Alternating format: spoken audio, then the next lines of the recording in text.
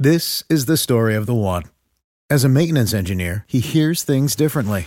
To the untrained ear, everything on his shop floor might sound fine, but he can hear gears grinding or a belt slipping. So he steps in to fix the problem at hand before it gets out of hand. And he knows Grainger's got the right product he needs to get the job done, which is music to his ears. Call, click Grainger.com, or just stop by. Grainger, for the ones who get it done. Get ready, Ohio. FanDuel, America's #1 sportsbook, is coming to the Buckeye State. And to kick things off, you can get started with $100 in free bets as an early sign-up bonus. Plus, when you sign up today with promo code OhioFD, you'll be all set when FanDuel goes live in Ohio. Then you can bet on all your favorite teams in all your favorite sports with $100 in free bets. Just download FanDuel's top-rated sportsbook app. It's safe, secure, and super easy to use. Ohio, this is your chance to get in on the action. Join today with promo code OhioFD. Make every moment more with FanDuel, official sportsbook partner of the NFL. 21 or older and present in Ohio. Bonus issued in non-withdrawable free bets that expire 7 days after FanDuel accepts its first real money sports wager in Ohio, 1/1/23. Unique user identity verification required. Offer ends on the go live date. Restrictions apply. See terms at sportsbook.fanduel.com. Gambling problem? Call 1-800-GAMBLER.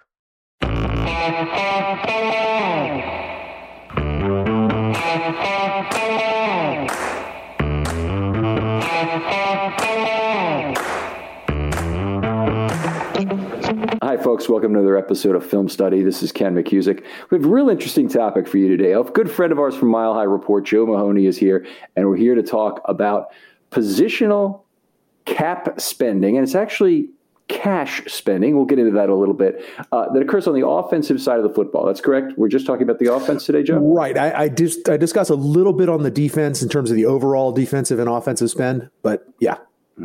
Focusing Outstanding. on Joe, you've been on the show a number of times before, but Joe works at Mile High Report. Give me your Twitter handle real quick. It's NDJomo76.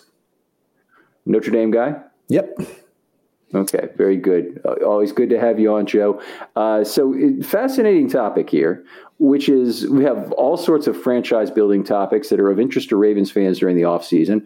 We've just last night had the Rams win a Super Bowl with what I'll call the George Allen school of trade every draft pick you've got and see if you can win now with it. It's a weird time for people who are traditional hard liquor and handgun, as I call myself, draft advocates, to really be able to point to the infallibility of the strategy the Ravens have used for most of their history. But I want you to take us through what you've done here in terms of your methodology to look at positional spending and how that correlates to winning. Okay. So Over the Cap has data going back to 2013, and they have it broken down by cash spend, by position, by team. And so what I did is I pulled the data for every year, 2013 to 2021, and then I did averages, and I basically did ranks. So in that analysis, for example, the Broncos came in with the 29th lowest average offensive spend in the league for the time frame. As a Broncos writer, I focused on the Broncos, but the only offensive position group where the Broncos were even in the top half in terms of the average spend was wide receiver, where they were 11th. Mm-hmm. But if you look at teams like the Ravens, which you do, they were actually dead last in average offensive line spend. So, and then I did, a little bit of very rudimentary, I would like to call it, because I'm not a statistician or an actuary. But I looked at the correlation between win percentage over this same time span and spend at various positions, and to see is there any correlation between, if you're a team and you put your money in this position group, at least on offense, does that correlate to winning? Just the kind of stuff we love on this show. to have people who, one, do thorough analysis, which is looking at a whole lot of information. Another, do it over time. But anyway, this is a good framework for really doing things well. Your information should include all or every, and it should look back for as many years as possible. But let's talk about that Ravens thing, because the Ravens certainly have been a team that's tried to build around the offensive line, and they've succeeded, I would say, most of the time in finding real value in the draft there. How do you look at something like this where the Ravens have a pretty significant negative correlation? Is that what I'm looking at? That's the overall offensive line at minus 0.34, right? Yeah, so that's for the entire data set correlation. So for the whole league, the two numbers, furthest away from zero, which is what you're looking for in this. So you want something, that zero is nothing. If you go to, anywhere around like a positive 4 or a negative 4, that's a correlation that's going to start to mean something if you're talking about, actuarial science or statistics. And you can see that the two largest numbers we've got here are the biggest on the positive side is correlation to tight end spending. And the biggest on the negative side is correlation to offensive line spending. But that's, a negative correlation. And I found that quite interesting. That the Ravens, being one of the lowest spends in offensive line, or the lowest overall average spend in offensive line. But if you look at it, it kind of makes sense, because the two teams that actually are the lowest in average O-line spend are the Ravens and the Patriots. And if you think about how both teams have chosen to address the offensive line, it's been draft and develop. Sure. The Patriots have good drafting. The Patriots have had excellent draft value, particularly relative to round. Michael Oweno, the big one that got away from the Ravens a couple of years ago, but they've had plenty of other good draft picks, second, third round draft picks, some in the first even that have been good. And it really is. You're competing there between strategies, between spending on free agency and bringing them in and drafting them. And if in a lot of cases you could do one or the other, but you really can't do both, because you need to address your entire team in terms of position. So that negative correlation is definitely telling me it makes more sense to draft your offensive linemen than it does to go out and buy them if you can do it. Yeah. And it, and again, it stands to reason, right? You think about offensive linemen, they tend to have fairly short windows where they're dominant. Andrew Whitworth being an exception, this is something that I studied actually a couple years ago, where I looked at the age wall for offensive tackles, right? And when do they really start to break down? Whitworth has kind of been the exception to my study now, where he was playing at a fairly high level into his late 30s, but that was quite rare. You really look at that, and there's really only one guy that I can think of in history that was playing as well as Whitworth has been playing recently at about the same age, and that was Jackie Slater, Hall of Famer Jackie Slater. So sure. Well, I respect that judgment, but what I would also say to that is it may be also a function of how quickly offensive linemen can be good early in their careers, relative to other positions like quarterback, say, where you're not getting a lot of that value on the draft specifically, and so by the time a quarterback ends up being good, you're really paying for it. Yeah. Whereas an offensive tackle could be good his very first year, could be good his second year, certainly. Yeah. Well, and it's interesting too, because I've seen at least the Broncos have taken the strategy recently where they'll draft guys and they'll basically give them a redshirt year, right? They won't even play them as rookies, but they'll protect them. So they won't, put them on the practice squad where they can be poached. They'll keep them on the 53-man roster, but they basically won't play at all.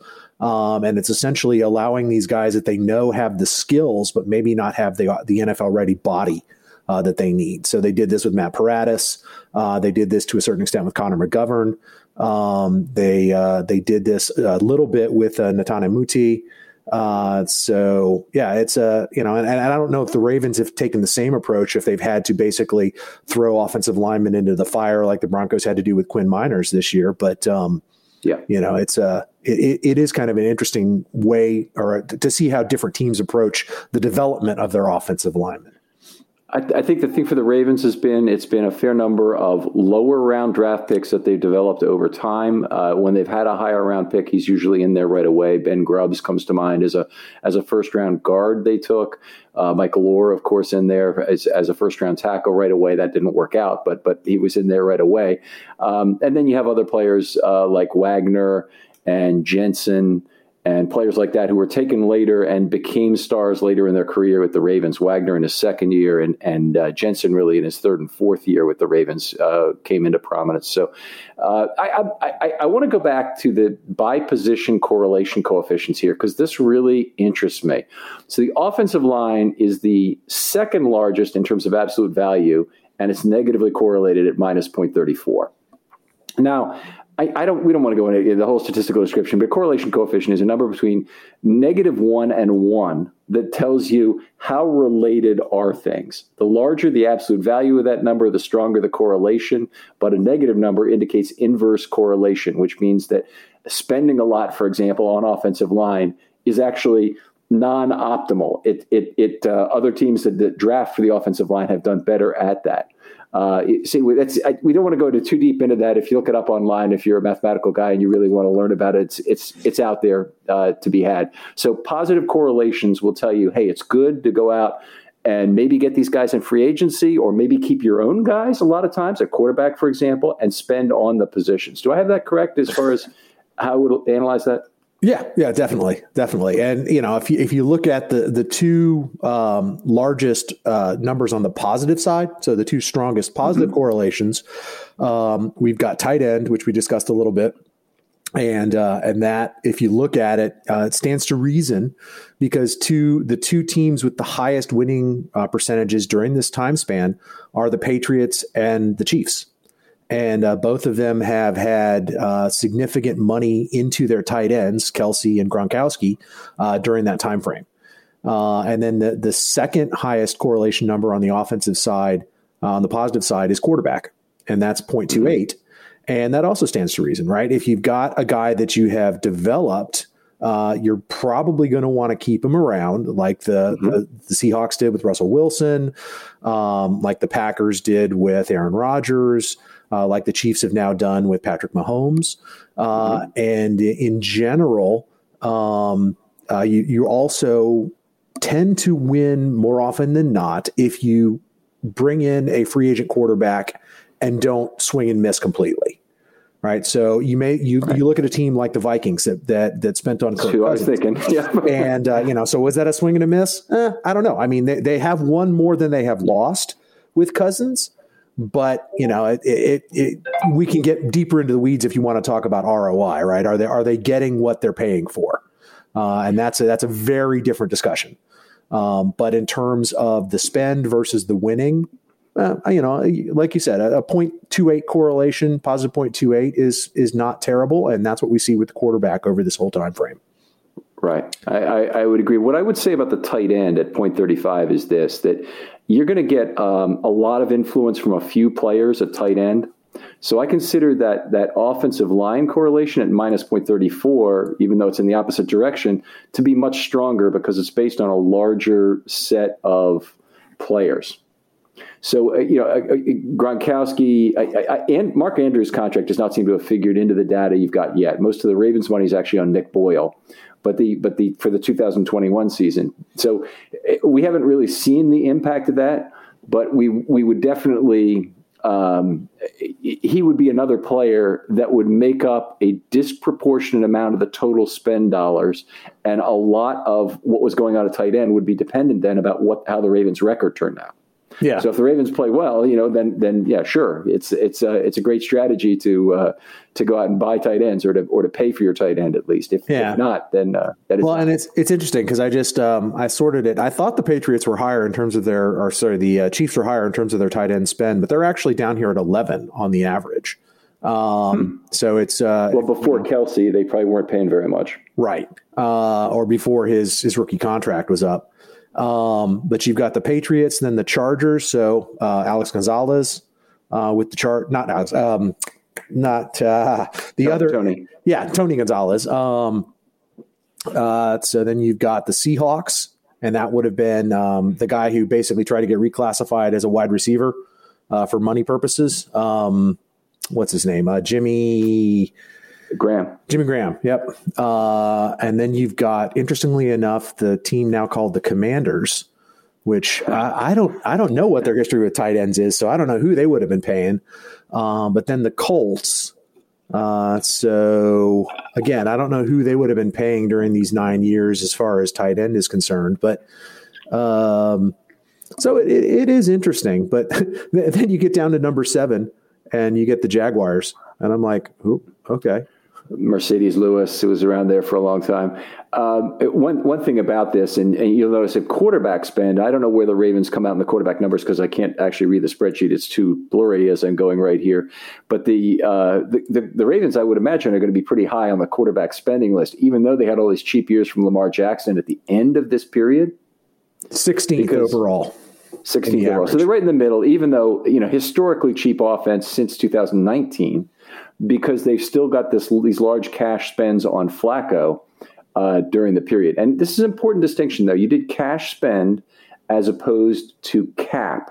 Right. And it's a little different. And all I'm going to say about this is there's no perfect metric. So anybody who comes to you with whether it's cash spend or cap, or they want to do AAV of the contracts or whatever they might want to do, there's no perfect thing. I mean, maybe percentage of cap would have been a way to do it, or percentage of total cash available would have been a way to do it. But every cap metric you can possibly use is flawed in some way.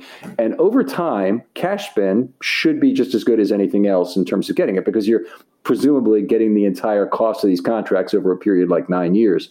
But as it turns out, of course, because there's been a large uptick in salaries over those 9 years, it isn't perfect. But anyway, I really appreciate this is the kind of thing. Go in with some metric and let's talk about that. And then, if you feel like you want to do a new article on this year, be happy to have you back when you change the metric to be whatever else you think it ought to be. Okay. Yeah. And like I said, this was, I used what was available, right? This was the stuff that I could very quickly scrub from Over the Cap's website and, put it into a spreadsheet and be able to, do some analysis on it. So. See, it's 53 and sunny there in Denver, right? You're in Denver? I'm in Memphis, actually. Memphis, okay. I'm still jealous. Yeah, no, I'm not complaining. We had an ice storm and lost power for a couple of days, but that's really the first time we've had a real significant winter event that did anything, untoward to the power lines here. All right. Yeah. Okay, well, very good. So we're in terms of other Ravens nuggets out of this, what would you point the fans to? Let's see. I think from a defensive spend standpoint, and again, I didn't focus on this because I didn't want to break down the positional spending on defense, since Over the Cap split edge defenders out, I think 2 years ago. Mm-hmm. So prior to that, I don't know where they were putting various edge defenders, whether they were putting them in with the D line or with the linebackers. So I didn't want to go too in depth there, because now you're saying you've only essentially got 7 years of data instead of 9. Mm-hmm. But if you look at average defensive cash spend over this whole time frame, the Ravens were pretty high. They were 9th. Broncos were 2nd. Surprising to me, the Bengals were actually the highest average cash spend during this whole time frame. What positional group? I'm sorry. This is defense, overall on defense, which again surprised me a little bit. But I don't know, what they've done contract wise in the past, so I don't know whether they're still paying guys, who weren't on this Super Bowl team. Geno Atkins comes to mind as somebody who they would have paid for a long period in here. Carlos Dunlap, players like that. They've had spending on defense. Yeah. So definitely. And then, again, it's one of those things where, because everybody's got a cap constraint, if you're high on the defensive side, you're probably going to be pretty low on the offensive side. So, if I sort the same table by the offensive spend, the Ravens come in at dead last. So, their average offensive spend for this 9-year time frame was $72 million. And the next closest team was the Dolphins at 73. And then you look at the high end of this, 60. I was looking at the wrong column. The Ravens were at 60.8 million, and the next closest team was the Dolphins at 64 million.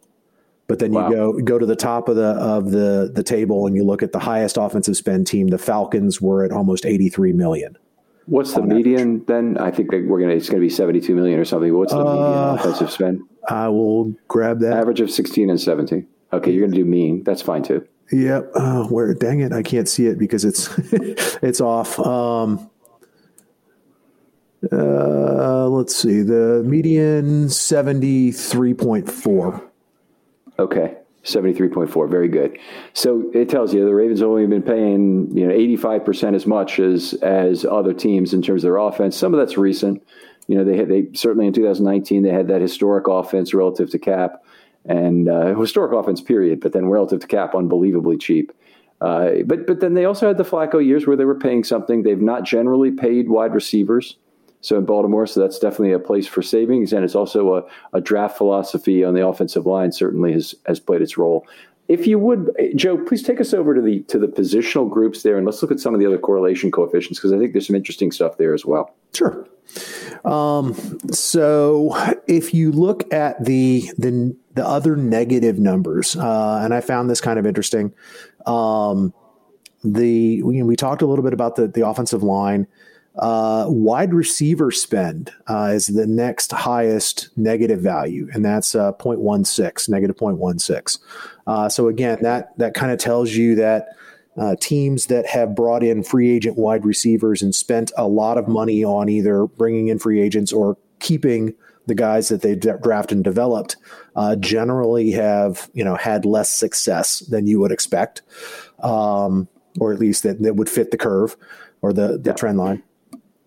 Yeah, I would agree, and it's a position that is very polarizing with regard to Ravens Twitter in particular, but I think every team's Twitter probably is. You got to go out there and sign big wide receivers, and people, especially vocal people on Twitter, just love big name wide receivers, and they generally speaking, they haven't been an outstanding success for the teams. They haven't correlated closely to winners. And if you look at some of the teams that have really underspent at the position, I think you have to look at Baltimore and New England as two of the real big ones. They've been successful teams without doing it.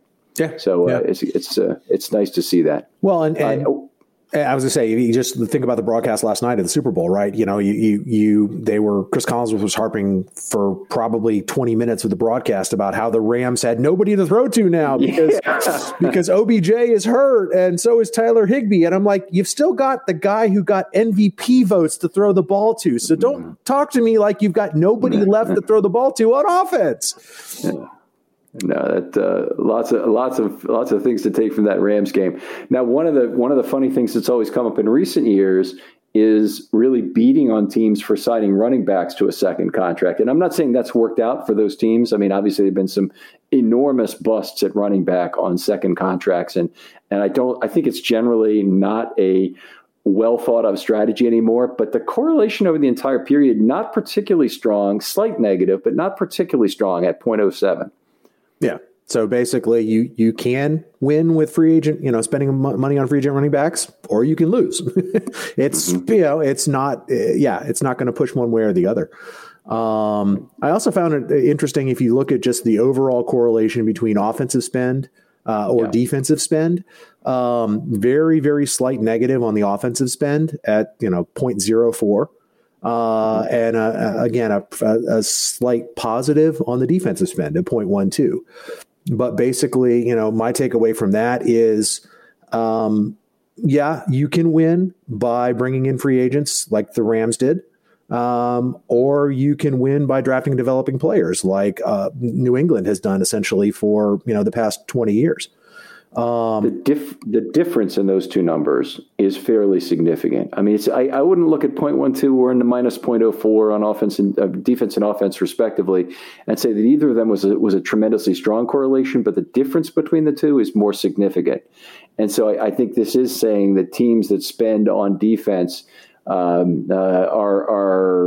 they might be getting better value than teams that spend on offense. And I can't really point to why that would be true. I can point to demand on Twitter for free agent wide receivers, but hopefully that's not what NFL GMs are doing to spend on their cap, is listening to their Twitter followers to see how much they should pay their free agent wide receiver. Yeah, and it might be that it's easier to project how a free agent defensive player is going to fit into your system than it is a free agent offensive player. But I don't know. That's something that could be debated pretty hotly when, however you want to go with it. Whether bringing in Von Miller, right, as a free agent is he going to be a better fit than spending the same amount of money on, let's say, a premier wide receiver or a premier running back. And, it's something that was debated fairly hotly in Broncos country for a while, because the Broncos were essentially paying Von Miller quarterback money and going cheap on the quarterback. So if you look at the average quarterback spend, the Broncos came in, I think, at like dead last or second to last over this time frame.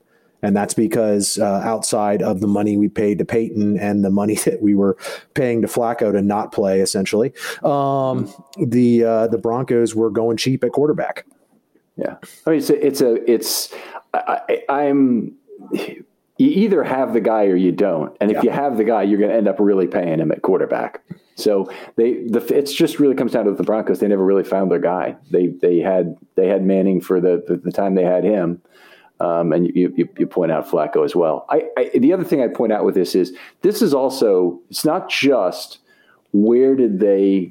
Did they go out in free agency and spend a lot of money? It's a case of keeping their own guys a lot. So when you talk about projecting players into their own defense, a lot of times the guy was already in their own defense. They don't have to do a lot of projections. They just have to pay him. So TJ Watt, Von Miller, Aaron Donald, those guys are getting the enormo contracts. They were projected well into their own defenses as great players to start with. So I'd say. Yeah. And the Patrick Petersons of the world, who people tend to forget about, but again, we're going back 9 years, so he was an elite cornerback and may still be at some point. We'll see, but yeah, it would be interesting to go in and look at the really big money defensive contracts that have been signed over these 9 years and see where they've been and whether they've been as free agents or whether they've been teams re-signing the guys that they developed. Okay. Well, Joe, absolutely fascinating topic, very thought-provoking in terms of where money is spent and how these correlations really work out for teams and what that really means in terms of draft capital expenditures as well. Love to see more research from you on this topic if you ever have time to join us again. Tell folks where they can find your work. So Mile High Report is where I publish my stuff. I'm a staff writer there. I'm also on Twitter, AndyJomo76.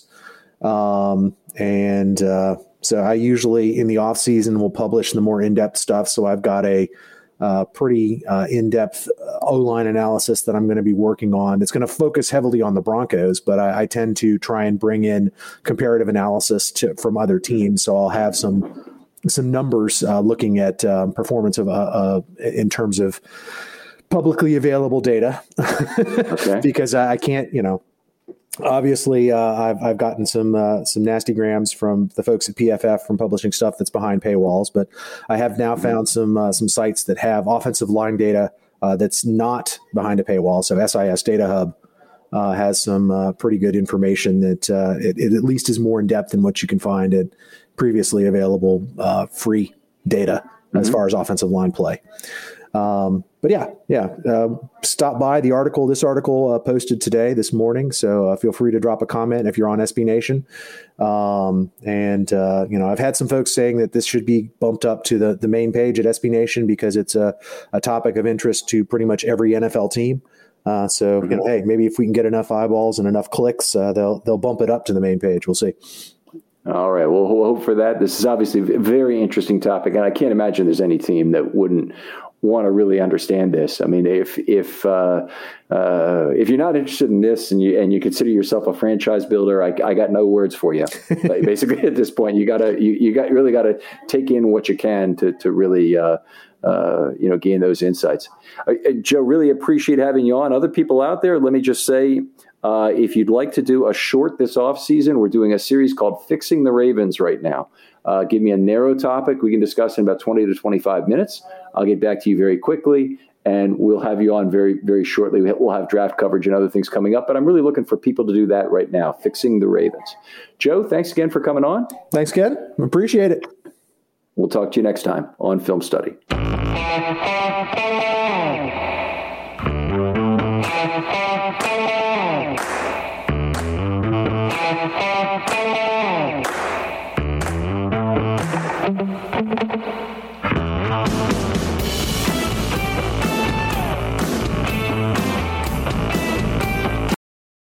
Say goodbye to your credit card rewards. Greedy corporate mega stores, led by Walmart and Target, are pushing for a law in Congress to take away your hard-earned cash back and travel points to line their pockets. The Durbin-Marshall credit card bill would enact harmful credit card routing mandates that would end credit card rewards as we know it. If you love your credit card rewards, tell your lawmakers, hands off my rewards. Tell them to oppose the Durbin-Marshall credit card bill. This is the story of the one. As head of maintenance at a concert hall, he knows the show must always go on. That's why he works behind the scenes, ensuring every light is working, the HVAC is humming, and his facility shines. With Grainger's supplies and solutions for every challenge he faces, plus 24/7 customer support, his venue never misses a beat. Call quickgrainger.com or just stop by. Grainger, for the ones who get it done.